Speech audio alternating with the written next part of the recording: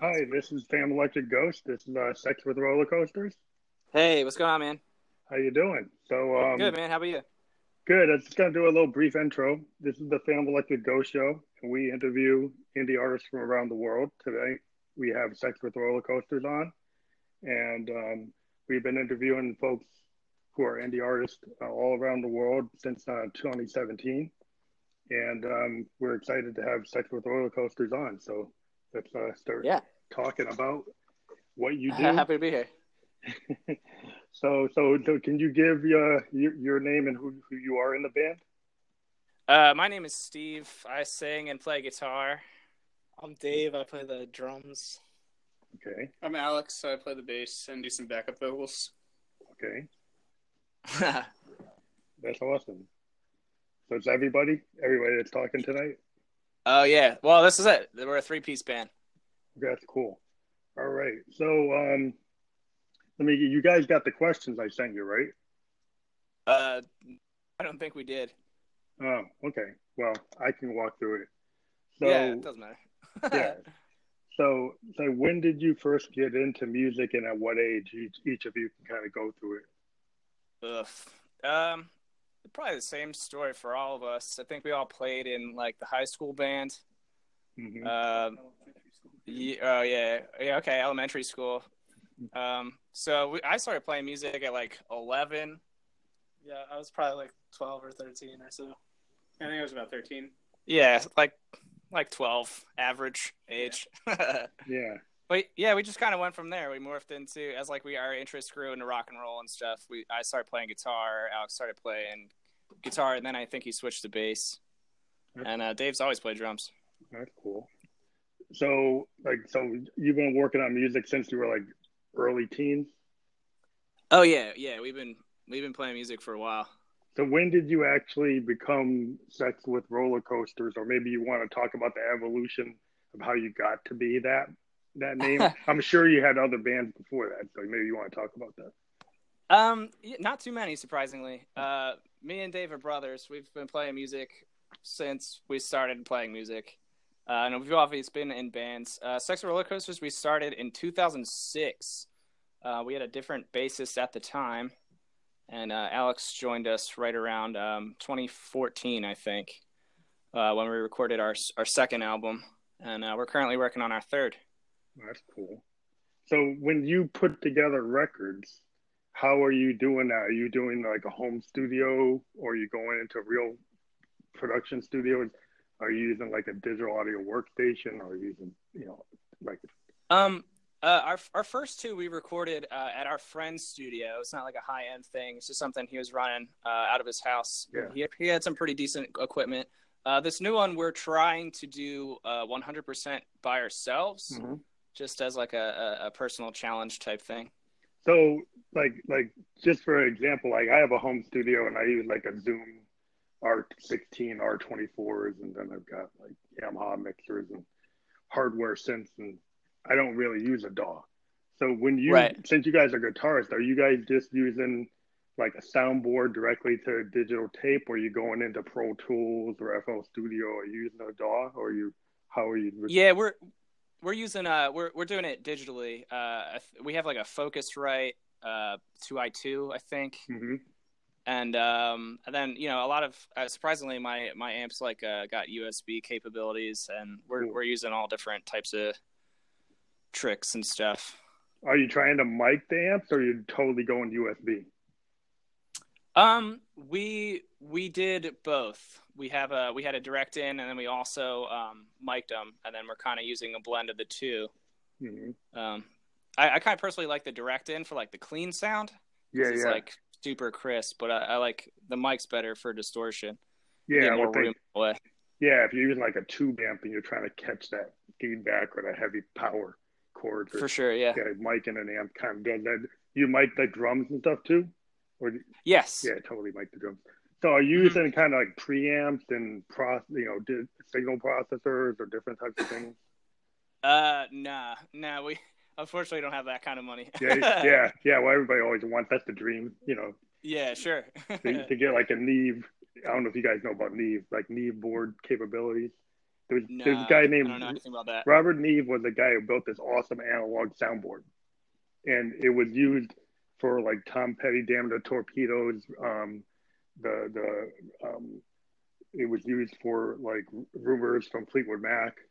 A lot of really awesome recordings. Dave Grohl from the Foo Fighters actually went and found this Neve board sitting in a studio called Sound City, and there's a whole documentary about it. Oh yeah, I heard about that. Yeah, so Rupert Neve is like it's kind of like Robert Moog or like the guys that created like the Gibson guitar.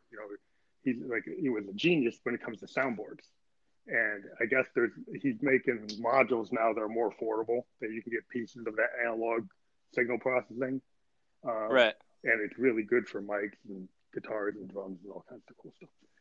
Just something pretty cool. But so what are your influences, and can people kind of hear your reference points? Maybe you could point them out, like in your music. Do you want to go into that or?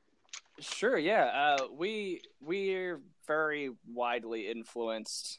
I'm personally more a fan of modern music, but I also like older stuff. I like stuff that's challenging to listen to. Mm-hmm. I guess more popular things that I personally like would be like the Flaming Lips. Well, that's cool. I like that they're psychedelic, but they're also got like a pop Mm-hmm. tinge to them, and we kind of do that too. People tell us that we sound like all these different bands. I don't necessarily agree, Mm-hmm. but we got, you can hear like Weezer in our sound. But yeah, I don't know, tons of different stuff. Yeah. So when you say challenging, would that mean like progressive rock or just psychedelic rock, or when you mean challenging, what do you mean?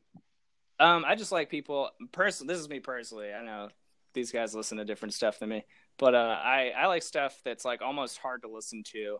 I was a big fan of Bjork's latest record. That was crazy. But yeah, just stuff like that, stuff. Okay, so would you think like Lou Reed and the Velvet Underground? Would you consider that something hard to listen to? Well, he had that one record that was all like feedback. So yeah. That's a little too much for me, but I like the idea. His classic crazy album was White Light, White Heat, and the whole thing is this fuzz tone for like 20 minutes. Right. Yeah. Yeah, and it's a totally avant-garde, crazy record, And then, if you get real avant-garde, I don't know if you ever got into this. Big Star Third. I don't know if you ever heard of Big Star. Big Star was the band that had Alex Chilton, and Alex Chilton is like a real famous guitar player and singer from the late 60s, 70s. He was in a band called the Box Tops, and he's famous for the song called The Letter. He was a teen star. And then he decided he wanted to make an American version of the Beatles. And he created this band, but it was on Stax, and Stax was an R&B label, so he didn't know how to distribute it. And if you ever go check Rolling Stone or Spin Magazine, like Big Star did like 3 albums that are like 5-star albums in the 70s that went nowhere. They're kind of like a Velvet Underground. But they created like a power pop that was kind of Beatle-esque and kind of like Badfinger. So if you know about Badfinger, was like a clone to the Beatles that came from the Beatles themselves. But Big Star is an American band with a bunch of Southern rockers. They're trying to sound British. And Alex Chilton had this awesome voice, and there was this guy named Chris Bell who was this engineer that was like a George Martin. He was like a brilliant guitar player and engineer. And so if you listen to their records, there's one called the Number One Record and Radio City, and then their most famous record called Third. And Third is a lot like Neil Young's Tonight's the Night. It's kind of like this album that's falling apart. Like the band is breaking up, it's falling apart. It's very avant-garde. But it's very listenable because it actually kind of predates what you would call alternative music, right? So this kind of predates Smashing Pumpkins, Pearl Jam, Nirvana, all these classic, like REM. It kind of created, and if you listen to guys like Peter Buck and Michael Stipe, Paul Westerberg, Bob Mould, they all cite Big Star as a big influence as an American rock band. So you might want to check them out. Oh, cool. We'll have to check it out. So your writing style and your genre, you would say was like alternative, or given that rock bands are kind of not not that as big as they used to be. So what would you say your genre is? Because it used to be like college radio, alternative, grunge, straight rock. What would you call what you do? Yeah, I guess we would call it like alternative, or like the college rock of the mid '90s, like influenced, I guess. Like, Yeah, like Replacements and Weezer and bands like that. yeah. Mm-hmm. Um, so you talked about like recording at home or recording at your friend, like doing it. So when you record, are you recording like in a basement or a garage or like your bedroom, and like what? How This new album, we did a mix of all of it. We recorded it, like the drums like in our basement. A lot Yeah. of the guitars were like in our various bedrooms, Mhm. and we would just like put it all on a hard drive and pass it back and forth, kind of. That's cool. Yeah, because I was wondering, because I've collaborated. It's so cool today. I collaborated.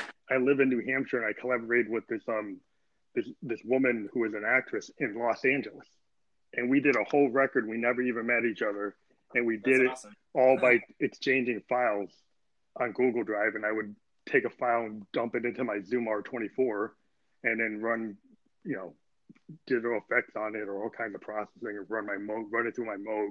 And I'm a big like analog guy because I got all these like Euro racks and Moogs and stuff like that.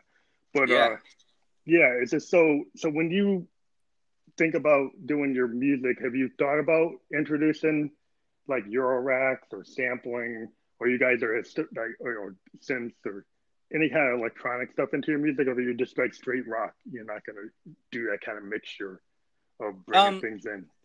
When we play live, we usually just play with the rock and roll instruments, just because it's really hard to transport all that stuff to a lot of the places that we play. Yeah.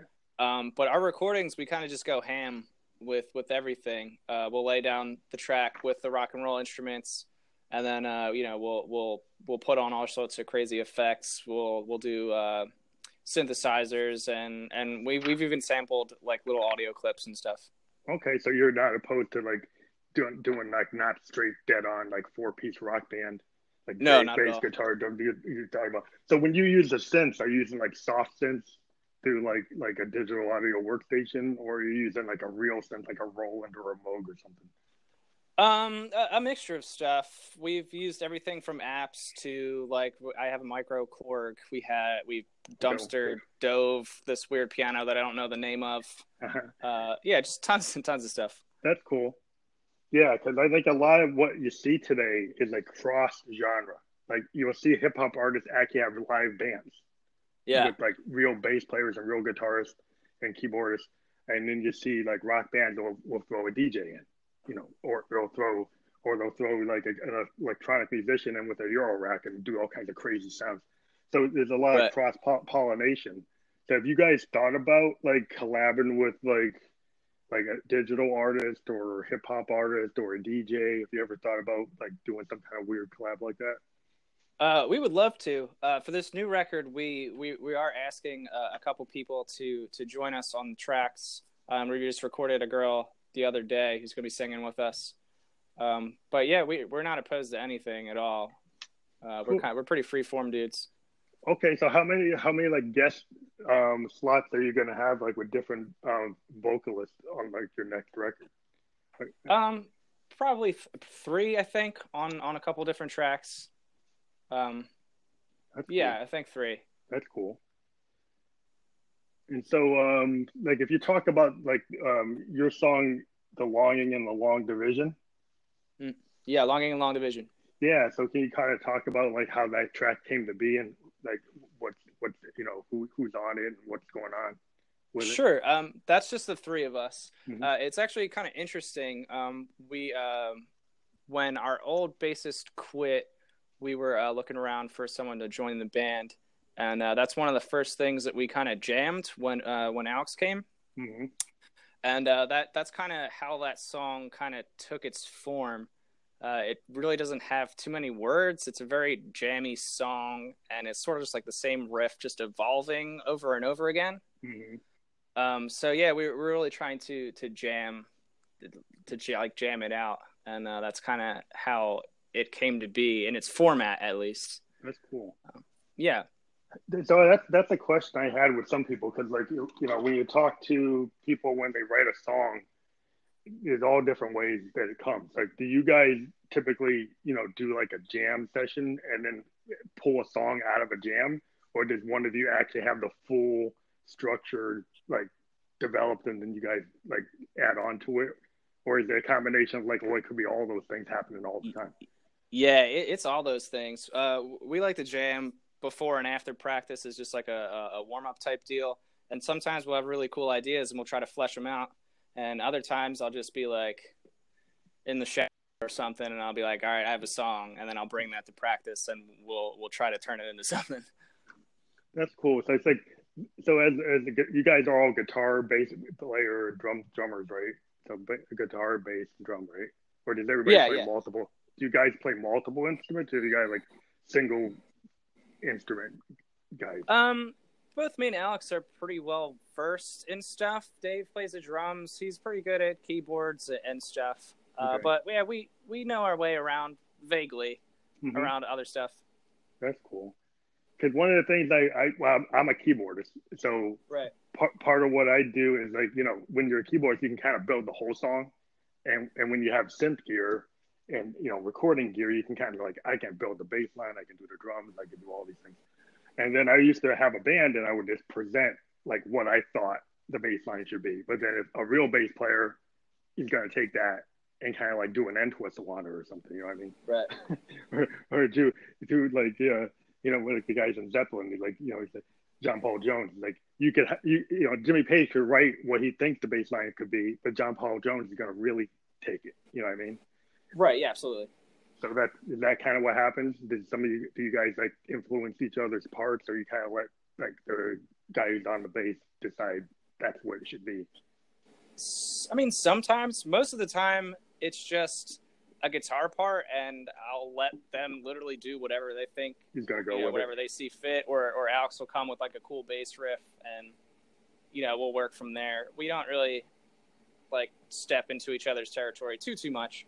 That's cool. Not like a Pete Townsend. Have you heard stories about Pete Townsend where he'd write the whole song, including like the bass lines, everything. He'd do the vocals and then hand it to the band, and then he knew that Daltrey's going to do it different than him. You know, he knew he's going to take over, and the drums are going to get blown out by Moon. Moon's going to really blow it out, but it was kind of confining sometimes because he built the structure, and they kind of didn't let it go away from that structure. You know, he would let people interpret it, and they did change it, but he didn't like let jam sessions happen as much like later in the history of the Who, and it caused like a lot of fights. But based on the history I've read, but so do you guys get along good, right? Because two brothers and then another member. But I've heard, like, you know, Oasis was a band of brothers. You know, I mean, do you guys get friction at all ever? I mean, some bands never want to talk about it, but do you guys ever? No, not really, not at all. We're usually on the same page with pretty much everything. Even if we have a stupid idea, we're all pretty like, yeah, no, let's do that. And collectively learn not to do that again. So what do you guys like thoughts on like the future of music and where things are going, like regarding rock? And I've heard a lot of bands, like I've talked to a lot of DJs and electronic musicians that always go and say, well, rock's dead. And I don't exactly believe that, because I think what happens, like commercial rock might be dead, but when you go on SoundCloud and you go on YouTube and you see all these, like, there's tons of rock bands. It's just they're not getting the play they used to get, but there's a lot of rock bands out there. And the genre's not dead, it's just that it's not getting, I think bands that should be paid attention to are not being paid attention to. And that's the problem. And so like young bands like yourself should be getting pushed more. But you know, people think it doesn't exist. What are your thoughts? I mean, like, I slightly agree. However, I think like everything has its time. Like, I think more rock-based music will come back within time.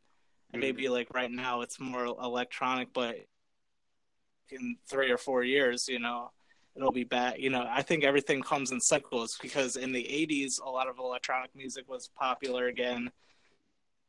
Cycled back to more rock and roll based in the early 90s, and then I just think everything goes in cycles. So eventually, I think more rock-based music will be popular again.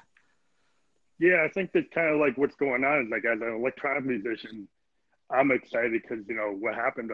Like when grunge came, like Moog and Prophet, the big companies that made sense during the new wave, they died. They just totally died, and all you saw were like the Pearl Jam, Nirvana, you know, Alice in Chains, Stone Temple Pilots. They had this whole like grunge movement, and there was a rejection of like synths. Kind of just got pushed down. Now, because of EDM and DJs and whatever, Moog, the company that invented the synthesizer, came back to life. They're totally back to life. They're building all their synths again. Prophet, that built the Prophet 5, which was real heavy in the new wave. Devo and all these big bands used it.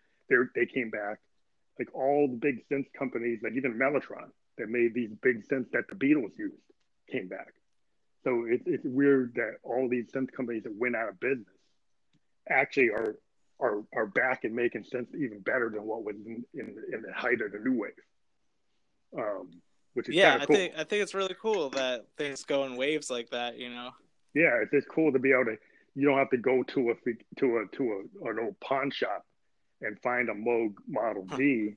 You can actually get a brand new Model D that like almost can be in some ways is good or better than the original from '72. So what's interesting is like that the technology has brought these things back, and they're actually very very interesting to use, and there's a lot of co-mingling with a lot of things. Like I listen to bands like Radiohead and Wilco that kind of mix electronic with guitar. And, sure. And that's kind of like I've always been hoping that there more bands try to go that direction. That you see what Radiohead does and what Wilco does with electronic music. Yeah, I think there's a lot of multi-genrealism happening right now. People are blending a lot of stuff. I think like there's that electronic alternative rock that's kind of going on. Yeah, you get a lot of bands doing that. There's some really good bands that have gone that direction lately. Well, Nine Inch Nails came back with a record, and they're kind of like the archetype of that. Right. Yeah. Trent Reznor is like super well known for kind of pulling out the Moog and making it sound like a guitar. Making right. synth. I've always been very interested in guys that try to make synths not just sound happy or background, but push them to the front and make them very aggressive. Sure. So that they can actually stand with like a punk band or an alternative band, if you think about it, not just be a background instrument. But right. the kind of way I like to look at it. But so what do you guys think about streaming services versus back in the day where you'd actually get people to buy a CD? But now you get your stuff on Spotify, but you only get paid like 0.06 of a penny for a stream. Versus back in the day, you do a CD, people would actually buy the CD. The only thing I see today is maybe vinyl. Like if you do vinyl, if you have diehard fans, people will actually buy vinyl. Sure. But CDs are kind of like up in the air whether or not somebody's actually going to buy it. Right. Yeah. We still make CDs. I think people really like, especially when they come see us and play shows or whatever, they really like having that sort of physical thing to hold when they're listening to music.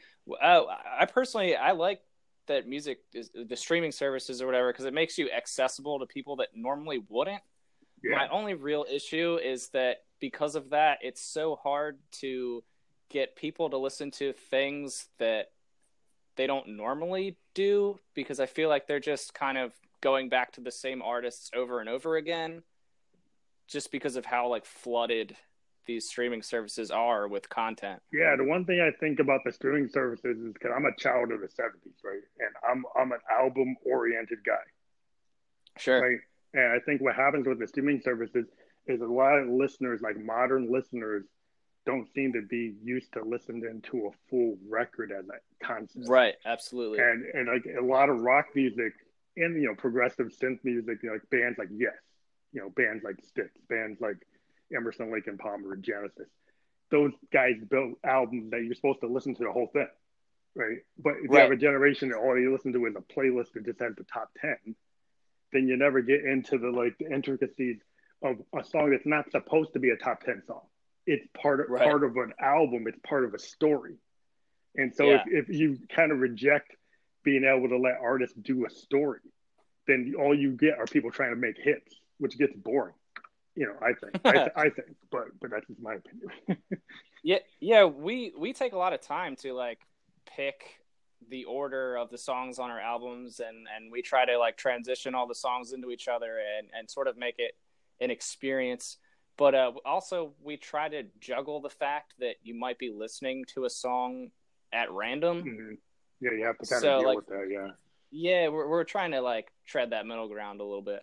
Yeah, because like if you build an album, like you do have like it seems like in hip hop people are like listen to like Butterfly from Kendrick Lamar. They'll listen to the whole thing. Sure. So there are some Right. cases where if you build a concept that's strong, you will get people to listen to the whole thing all the way through. It just seems like there is this whole kind of atmosphere of just doing singles, kind of like the 1950s. Like a lot of what's Right. going on with Spotify is like, kind of like in the 50s, like there weren't really albums. I mean, the albums came out, but they weren't that great. They weren't that strong. I mean, a lot of cases they were built around a bunch of singles, and then they got thrown together, and they didn't really have a concept. And then we start getting bands like the Beatles actually define that, and then you start getting bands that really decide, okay, we're going to make an album that actually means Right. something. And I see a lot of bands still do it. It's just it's cool that what I've seen, what you said is like if you do a show and your fans come to the show, they like seeing the merch as your CD and T-shirts and stuff like that. Then that's where you can sell the CDs, Right. or the vinyl. That's where that works. So it's kind of at a micro level compared to what it would have been with a label putting out like 100,000 copies. Right. You're bringing like 1,000 copies or 100 copies or 200 copies at a micro level compared Right. to the way the industry used to be in the 70s, where you had to flood the stores with it, and have distribution through the record label. Is the only way you could really get out there. So I think that's the advantage now that everybody kind of can get out there without a label. So what do you think about that? I mean, like, would you want to be on a label? Do you want to be indie? Or do you have an opinion about like what would you want a label to do for you and stuff like that? We don't really have strong opinions. We've always just kind of done stuff by ourselves. We never really looked towards getting a label for anything. We produce all of our records on our own. We do all of our own advertising, our own booking, our own, literally everything. Yeah, well, a lot of bands, Pearl Jam went off the label. Radiohead went off the label, and like Wilco went off their label. So it's Absolutely. like it's because the labels weren't really doing anything other than giving you like loans, and then telling you that they're not going to give you any more money until you earn it back. Right. Yeah. So I mean, even the bigger bands start saying, "Well, I'm not playing that game anymore," and so they're controlling their own destiny. They're doing their own booking, kind of like all the little indie bands are doing. The big bands are doing. Right. Yeah. Because it's just like if you get a hit and you're indie, you don't have to sell 1 million records getting 10 cents a record, because you get a higher profit at a lower amount of volume. Absolutely. So a lot of bands have figured out, like, well, if I could sell 100,000 or 50,000 or 30,000, I don't need a label. I can make a lot of money at that level, if they hit that. So that's what a lot of people don't realize. Like, you can actually do pretty well hitting under 50,000 records, as an indie band, if you work it out right. So that's what. Yeah, I think there's an advantage as an indie band that you can sort of make those things like on demand rather than have like 2,000 albums that are sitting on shelves. You can make 200 for 200 people that want to buy that album, and if the more people come, then you can order. You can ramp up. Yeah, you can ramp, but you don't have to have that supply. But what I'm saying is, I've seen indie bands, like Sun Kill Moon is like an indie guy, right? He maybe hits 30,000-40,000 a year of a total sale. But he tours the world and he can make a living. He doesn't have to hit.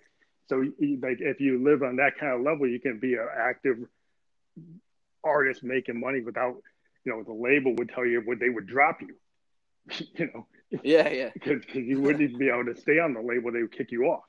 And so that's cool that people were able to keep on going in this new world where you don't have to prove to the A&R guys you're going to hit 500,000 records. Well, maybe one time you'll do that. And then usually that's what happens. Like one time you hit that big number and then you never hit it again. It's very rare. Right.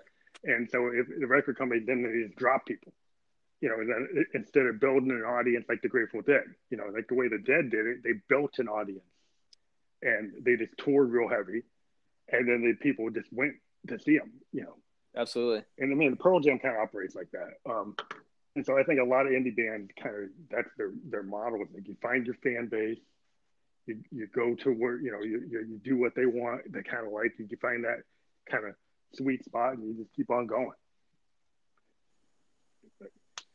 But what do you guys think about like the future of where you're going to go with the band? Have you got like ideas to tour and do other things? We would like, as soon as we're done this record, which we should have out in the late fall-ish area, hopefully, barring that nothing explodes.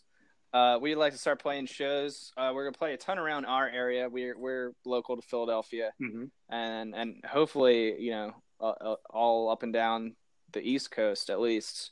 We'll see where we go from there. So, do you guys use the services that are out there for booking, or you found ways to book without using those services that I can mention or not mention? No, yeah. We do it mostly ourselves. A lot of times with the out of town shows and stuff, like we'll find other like-minded artists on like maybe like Instagram or Facebook or even Spotify or something, and then we'll link up with them and be like, oh, like we'll host a show with you guys in Philadelphia, and you hook us up with a show in your town or whatever, and we'll just like trade that way. Both of us benefit, and then you can build relationships that way and share. That's cool. Fans and things like that. So as a rock band, do you guys have your own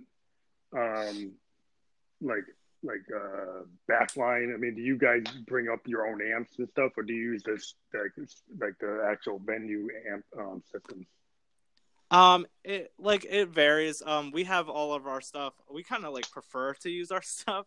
But a lot of times we'll play like basements and like little college clubs and things like that where there's not enough room to have 3 or 4 drum sets. So a lot of times the venue will like kind of be like, oh, you have to use our stuff. Kind of there's just not enough room to store all the gear.